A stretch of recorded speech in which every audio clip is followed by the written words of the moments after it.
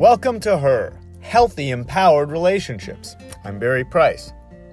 Do you believe in love? Look, from the time we're a little kid, we already display the idea of love and connection that's non-romantic.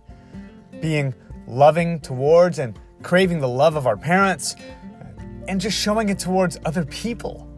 But that idea of romantic love, that attachment that extends into falling in love, that starts somewhere along the line as we become 5, 6, 7, 8 years old and we're hearing stories about princes, princesses, and this sort of thing. As we get into our early teens and we begin to experience for the first time infatuation, crushes, feeling drawn to someone that gives us feelings that make us feel different around them than we feel around anyone, different than we've ever felt before. This idea of believing in love has a lot to do with what we believe love is. And our idea of what love is tends to evolve and change and grow. As we move through those first few relationships into our young adult life and into our 20s, quite often by now we're either forming a healthier version of what we believe love is, or an unhealthier version of what we believe love is. We may have even gotten that template early on. If we saw mom and dad arguing or ignoring one another, if we saw dysfunction early on in life, or mom and dad divorced, we may have a template that we're working to overcome when it comes to romantic love and believing in love. Abandonment can lead us to thinking that love is something that can be taken away at any moment. We can have a fear-based, lack and scarcity-based belief around love. And it can be hard for us to believe in secure, consistent love.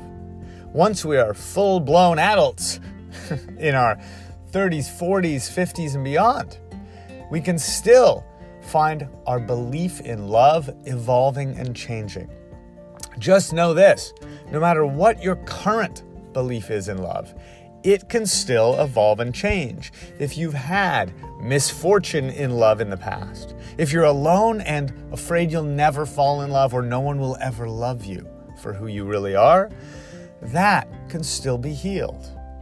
If you're with somebody now and that love doesn't feel as good as it once did, perhaps because initially it was based on high but unrealistic expectations of what love is. Perhaps it was a fantasy or a fairy tale version of love that we've lived much of our lives.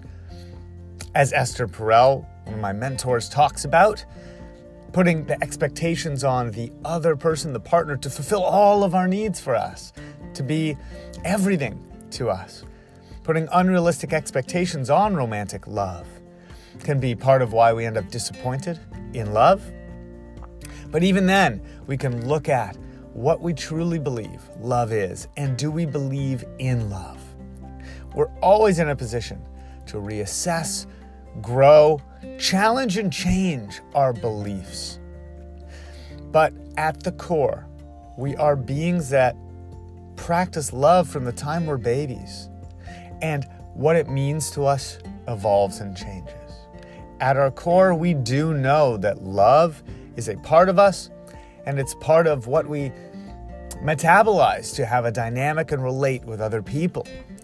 So your belief in love is key and critical to you having a healthy self and relating in a healthy way to others.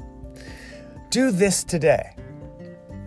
Today, sit down at some point with a piece of paper and just write the word love right in the middle of it. And around it, I want you to put every other word that comes up for you.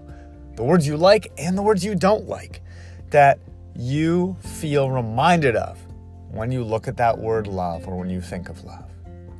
We need a really accurate, full picture of what your beliefs are around love. That's the starting point for you to be able to create a healthy belief in love and make love into something that is what you really need it to be in order for it to be healthy. We want to choose what your definition of love is, not just inherit a definition that may not have been working for us from our own families, parents, or past experiences. Sit down today and choose what to believe about love. Much love. Hey, if you're enjoying these or if they're benefiting you, please rate, subscribe, and share.